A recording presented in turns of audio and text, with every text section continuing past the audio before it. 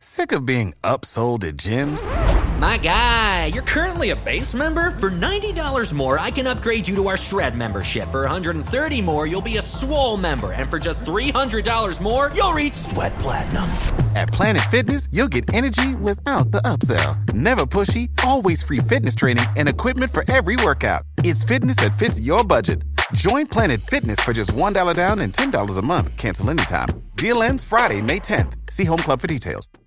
This is Cruise Radio. Now more than ever, you should consider trip insurance for any kind of trip you take, not just cruises. Get a free quote at tripinsurance.com. Broadcasting from the tripinsurance.com studios in Jacksonville, Florida. This is Cruise Radio. Hey, how's it going? My name is Doug Parker. Thank you so much for checking out this episode of Cruise Radio. Very happy to have you here, my friend. Coming up on this week's show, Virgin Voyages CEO and President Tom McAlpin drops by. Of course, Scarlet Lady is home in Port Miami now, gearing up for her first revenue cruise on October 6th. So we're going to check in with Tom from the ship and see what's happening. Also, staff writer Richard Sims is here to get us caught up on this week's cruise news. And we'll also drop in with Sherry Griffiths from Cruise Tips TV and get her first impressions of Scarlet Lady. Don't forget Cruise Radio News. It's the 3 things you need to know every single morning. Catch it at Cruise Radio News. It's just opposite of this, or on the Cruise Radio YouTube channel. All right, let's get to the cruise news with staff writer Richard Sims. Hey, buddy. Hey, Doug. So the annual State of the Cruise Industry happened on Tuesday. Any big takeaways this year? Well, I think the big takeaway is that cruising is back. That's kind of what a lot of the focus was on, and looking toward the future, and which is really just saying, and more ships will be coming back.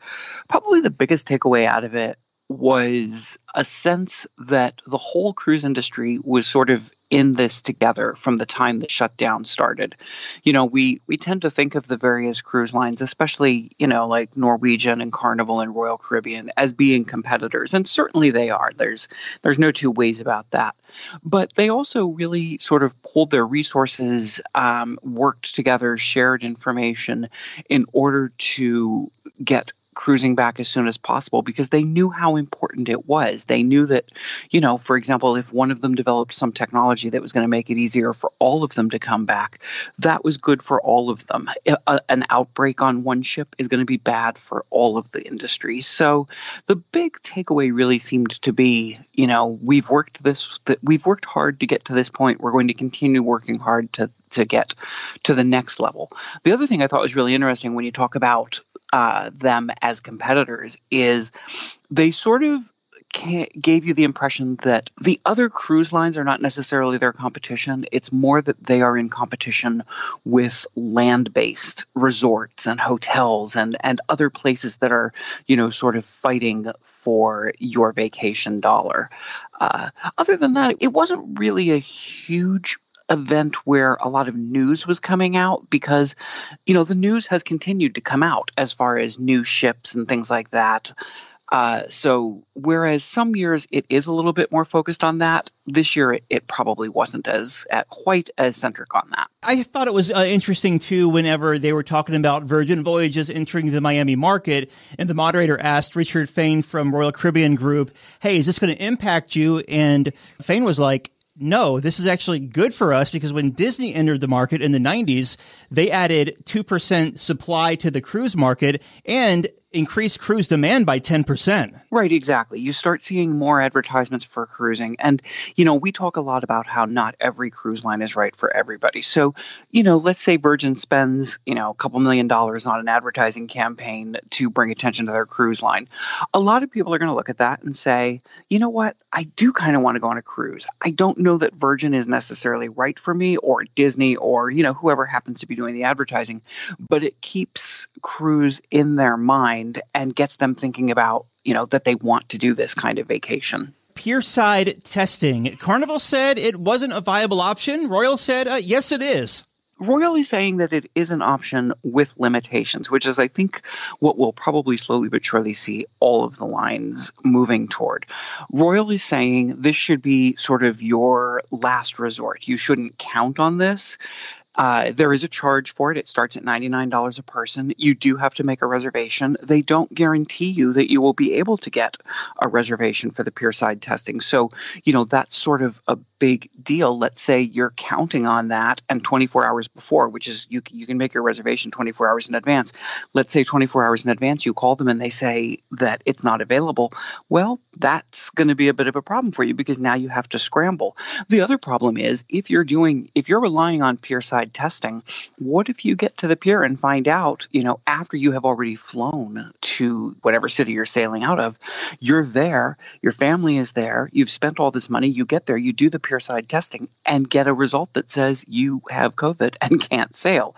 You're kind of stuck. So, I think we have pretty heavily championed, and the cruise lines are as well, getting the approved at-home tests. That gives you a lot more control. It's actually cheaper, and it doesn't put you at the mercy of whether it's, finding out at the Pierside you can't get on the ship or getting there and not being able to get an appointment. So, it is something that Royal is offering, but again, they really don't want people to think of this as, the way they should do it. It should be more a means of last resort. Yeah, and speaking of home testing, I actually did one just before my Disney cruise last week. Not because I had to, because they tested us at the pier, but because I wanted to try it out. And if you want to see it step by step and what was involved with it, check it out at the homepage of cruiseradio.net. Richard, I know you love a good New York story, and Norwegian Breakaway is back. Not only do I love me a good New York story, I also love me a good Norwegian Breakaway out of New York story, because Norwegian Breakaway was actually my very first cruise ship. I shouldn't say that. Technically, the Norwegian Gem was my first ship, but that was only an overnighter, so I don't really count it. I count Norwegian Breakaway as my first ship. What's really nice about this is a couple of things. First of all, that there are cruises out of New York. Every time we add a new port, I'm excited, and New York happens to be my home port, so that's doubly exciting.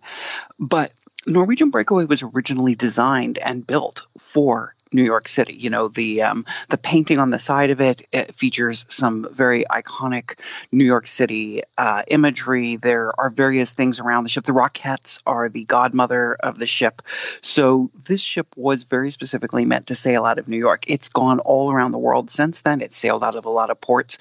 But for me, Norwegian does this a lot, where they design a ship that is specifically designed for a specific port. And eventually it does move, but it's always special to me when it's sailing out of the port that it's meant to sail out of.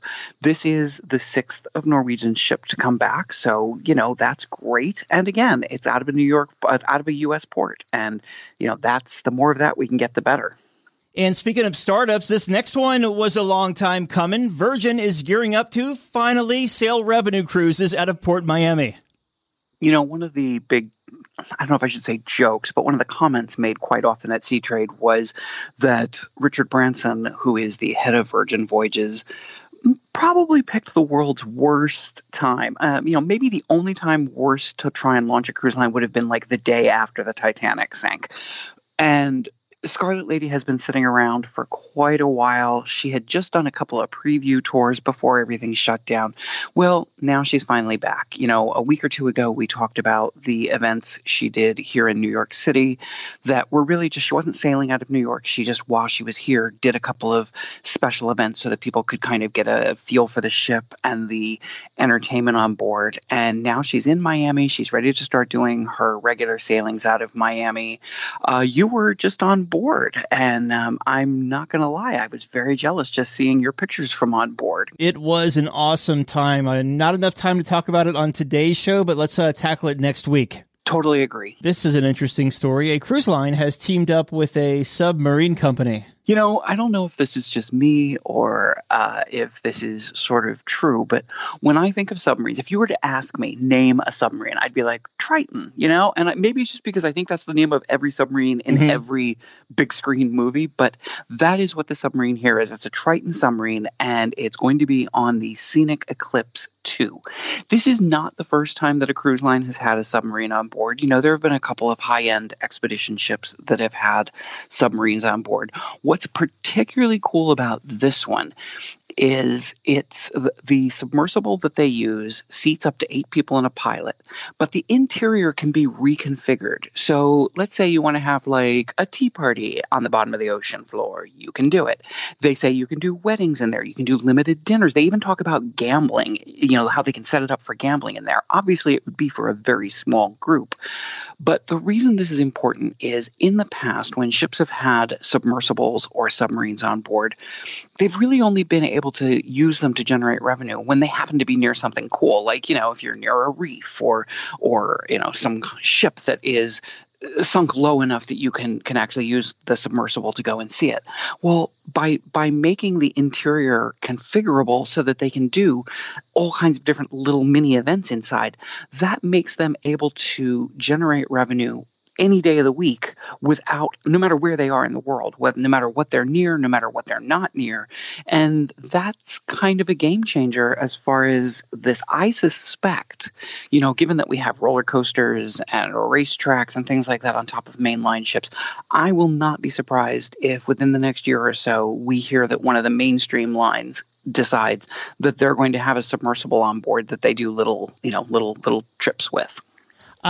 You might not remember this, but it was actually 2 years ago this week. We were on Carnival Sunrise out of New York City. We did the whole Canada-New England run. And do you remember seeing the original Scenic, the ship that had the helicopter on it in Boston Harbor? Oh, you're right. I forgot about that. Mm-hmm. Yeah. So this is the sister ship to that. I did completely forget that, which I didn't forget the trip. That was an amazing trip, but I did forget seeing that. But I think I even have pictures of it somewhere. Yeah, it was like Battleship Gray, the ship was. Yep. Listener question here comes from Don.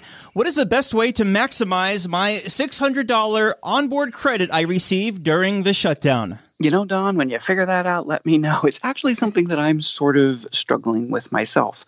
A lot of the cruise lines, especially Carnival, gave very hefty amounts of onboard credit for people who had their cruises postponed. I have a cruise coming up in December on which I have something like $650 worth of onboard credit.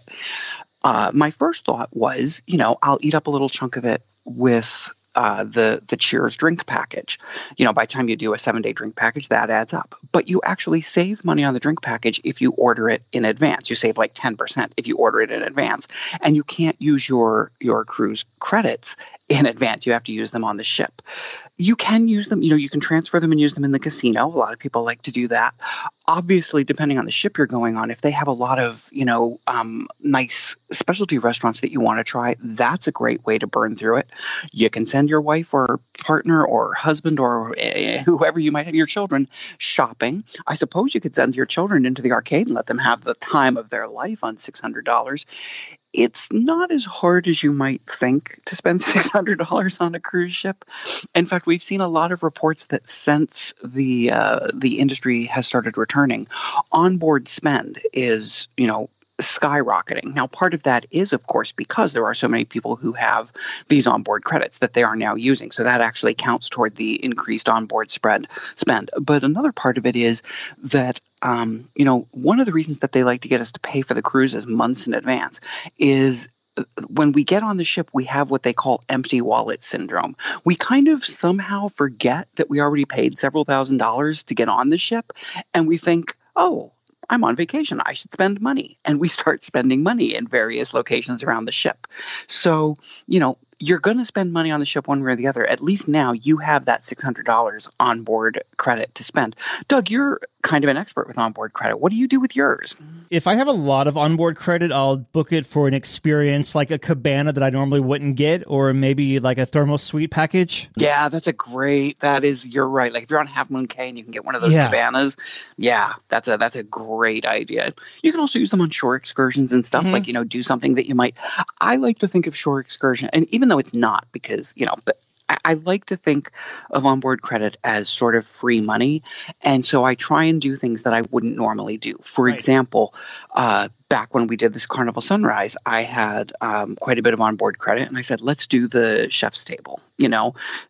Same thing when I do Mardi Gras in December. I have the onboard credit. I've already booked the chef's table. So because that's something that you might not normally do because it's a little over $100 a person. But when you got the onboard credit for it, why not? So can you use onboard credit in the casino?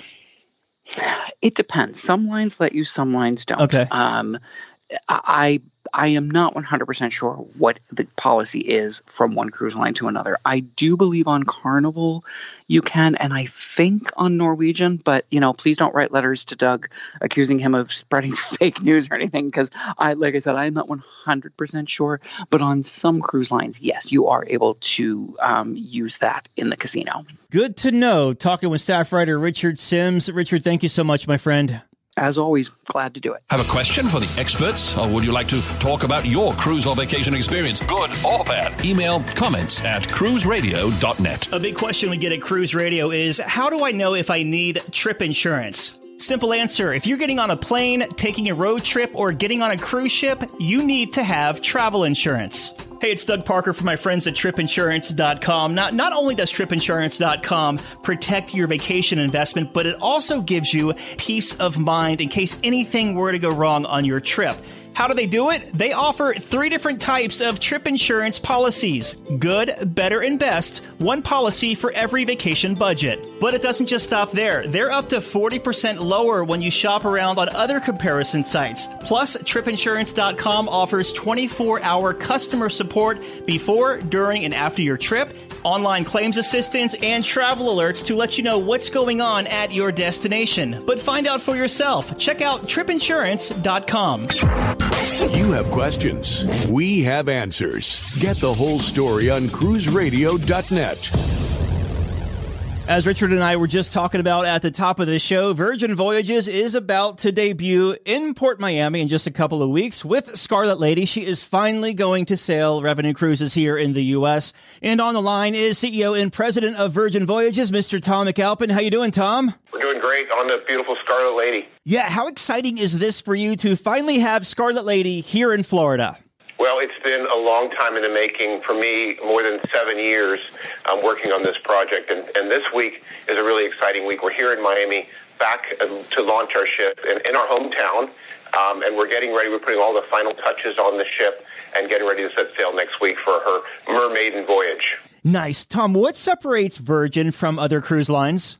Think about us as a boutique hotel on the high seas that's designed and curated specifically for adult-only market. And think about the different restaurants that we have, 6 different restaurants. Go to a different restaurant each night. And these are the type of restaurants that you would want to eat on land if you're in Miami or New York. Entertainment that is much more immersive with a theater that changes configuration 3 times. And all of this kind of stitched together and delivered to you in a way that only Virgin can do. We call it setting sail the Virgin way. So is there an all-inclusive component to your sailings? Yeah, so we believe that this is, we don't want to nickel and dime our sailors, so we are much more inclusive. All of the gratuities are included in the base price. Wi-Fi is a basic human right, so that is included. All of your fitness classes. And we don't want to, we want people to come away feeling like there's great value. So we've included all those things in there, so all they have to do is relax. All of your food, going to those 6 different restaurants each night, all of that's included. When you first launched these Rockstar Suites a few years back, we were all fawning over them. Talk to us a little bit about them. What can you find, or what's included in these Rockstar Suites? Well, they're just a fantastic amenities. Of course, you've got the size, but you also have your own roadie, which is your personal assistant to do everything you need to book dining and show times and anything. But of course, you've got that service that we are known for. In the big mega rock stars, all of your drinks are included. You got full bar and basically anything you want aboard ship. And there's even a tattoo parlor on board. How's that going? Yeah, so we have our first tattoo studio at sea, and it's become quite popular. It's down on deck 6, and we've had a lot of folks. We just finished a season in the UK, and we had a lot of people in their 60s getting their first tattoo on board ship. So it's a fun place to be, lots to do. There's tremendous activities throughout the ship, and again, delivered in a way that only Virgin can do. The word game changer has become synonymous with the Virgin Voyages brand, and one of those game-changing ways was no buffets on board. How are you getting around that? I'm very curious. Well, we have an area called the galley, and it's basically a food hall. Think of this as these really cool food trucks, if you will, and they're throughout this space. So you come on, there's a salad area, there's a dessert area, there's breads, there's a sushi bar, there's a taco bar, there's a panini press, there's a noodle bar. So you can go there really quick, get everything made a la minute, made right for you, but it's all there at your fingertips, so it only takes a minute. Fantastic place, getting great reviews from our sailors. Well, Scarlet Lady certainly sounds like an awesome ship. And Tom, I cannot let you go without asking you this last question here. What is your message to cruisers who may be hesitant to book a voyage right now, given the current environment? I'll tell you, safety is number one for us. And we have spent the last 18 months basically working out how to deliver the safest possible way to travel. And that's about investing in new technologies on our ship with air purification systems that are used in hospitals today. And vaccines are a game changer. So here at Virgin Voyages, we're going to be requiring all of our sailors and all of our crew to be vaccinated. And on top of that, right now, we are testing everybody at the terminal before they get on. So if you think about it, this is absolutely the safest possible way to travel. We have a controlled environment. You can't get this type of experience anywhere. You can't get this in your local hometown. You can't get this going to your theater, going to a restaurant. So we feel very good about creating a safe environment. People can come on board, relax, have a great time, and take their masks off. Of course, Scarlet Lady is going to be home porting in Miami. You can check out their sailings at virginvoyages.com. We've been talking with Tom McAlpin, President and CEO of Virgin Voyages. Tom, good talking to you again, my friend, and we'll see you up there tonight. Great, thank you. Good talking to you. Breaking news as it happens. Online and on demand at cruiseradio.net. Hanging out with Sherry Griffiths from Cruise Tips TV. Hey, Sherry. Hey, Doug, what's up?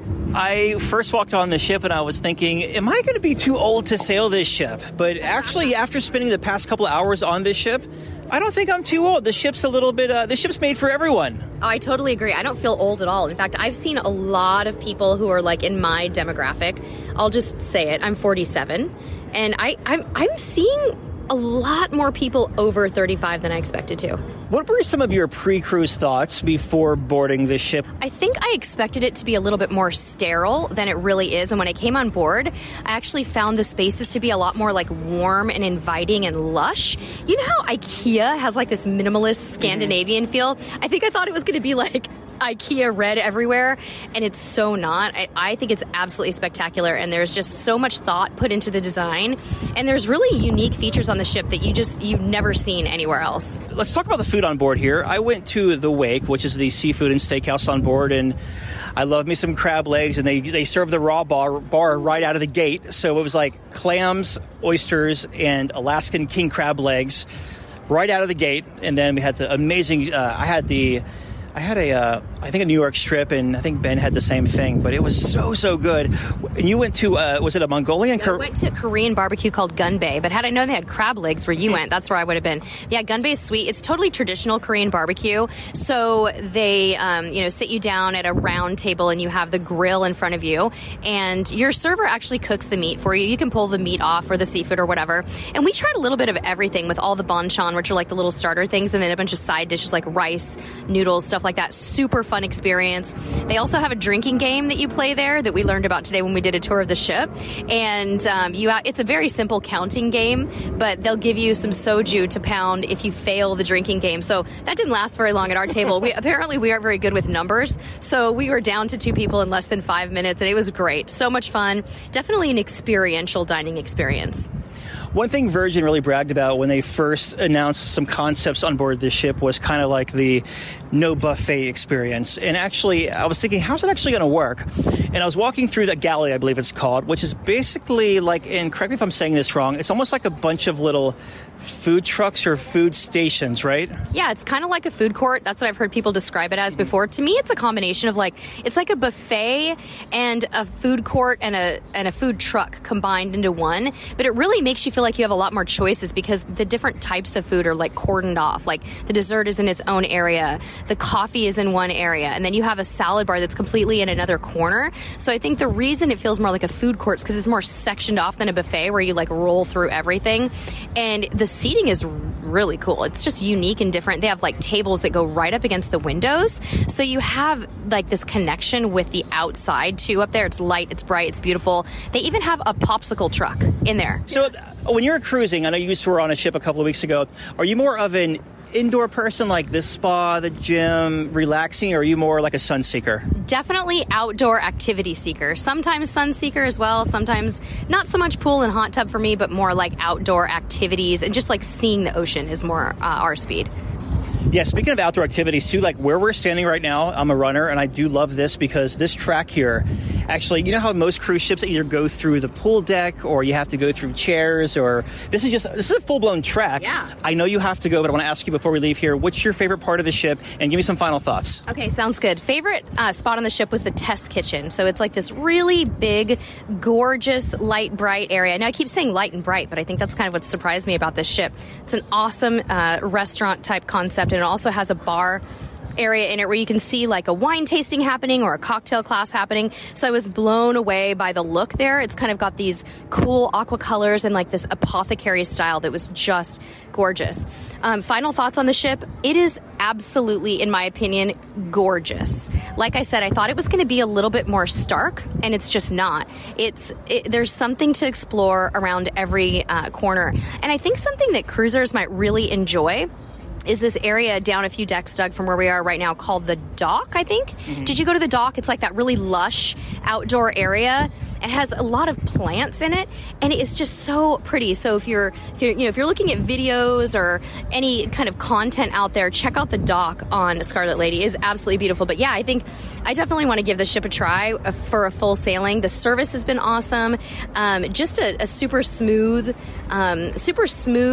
flow through the ship as well. I think it's pretty easy to get the lay of the land quickly, and so much to do, and so much good food. Like you could really try something different every meal here.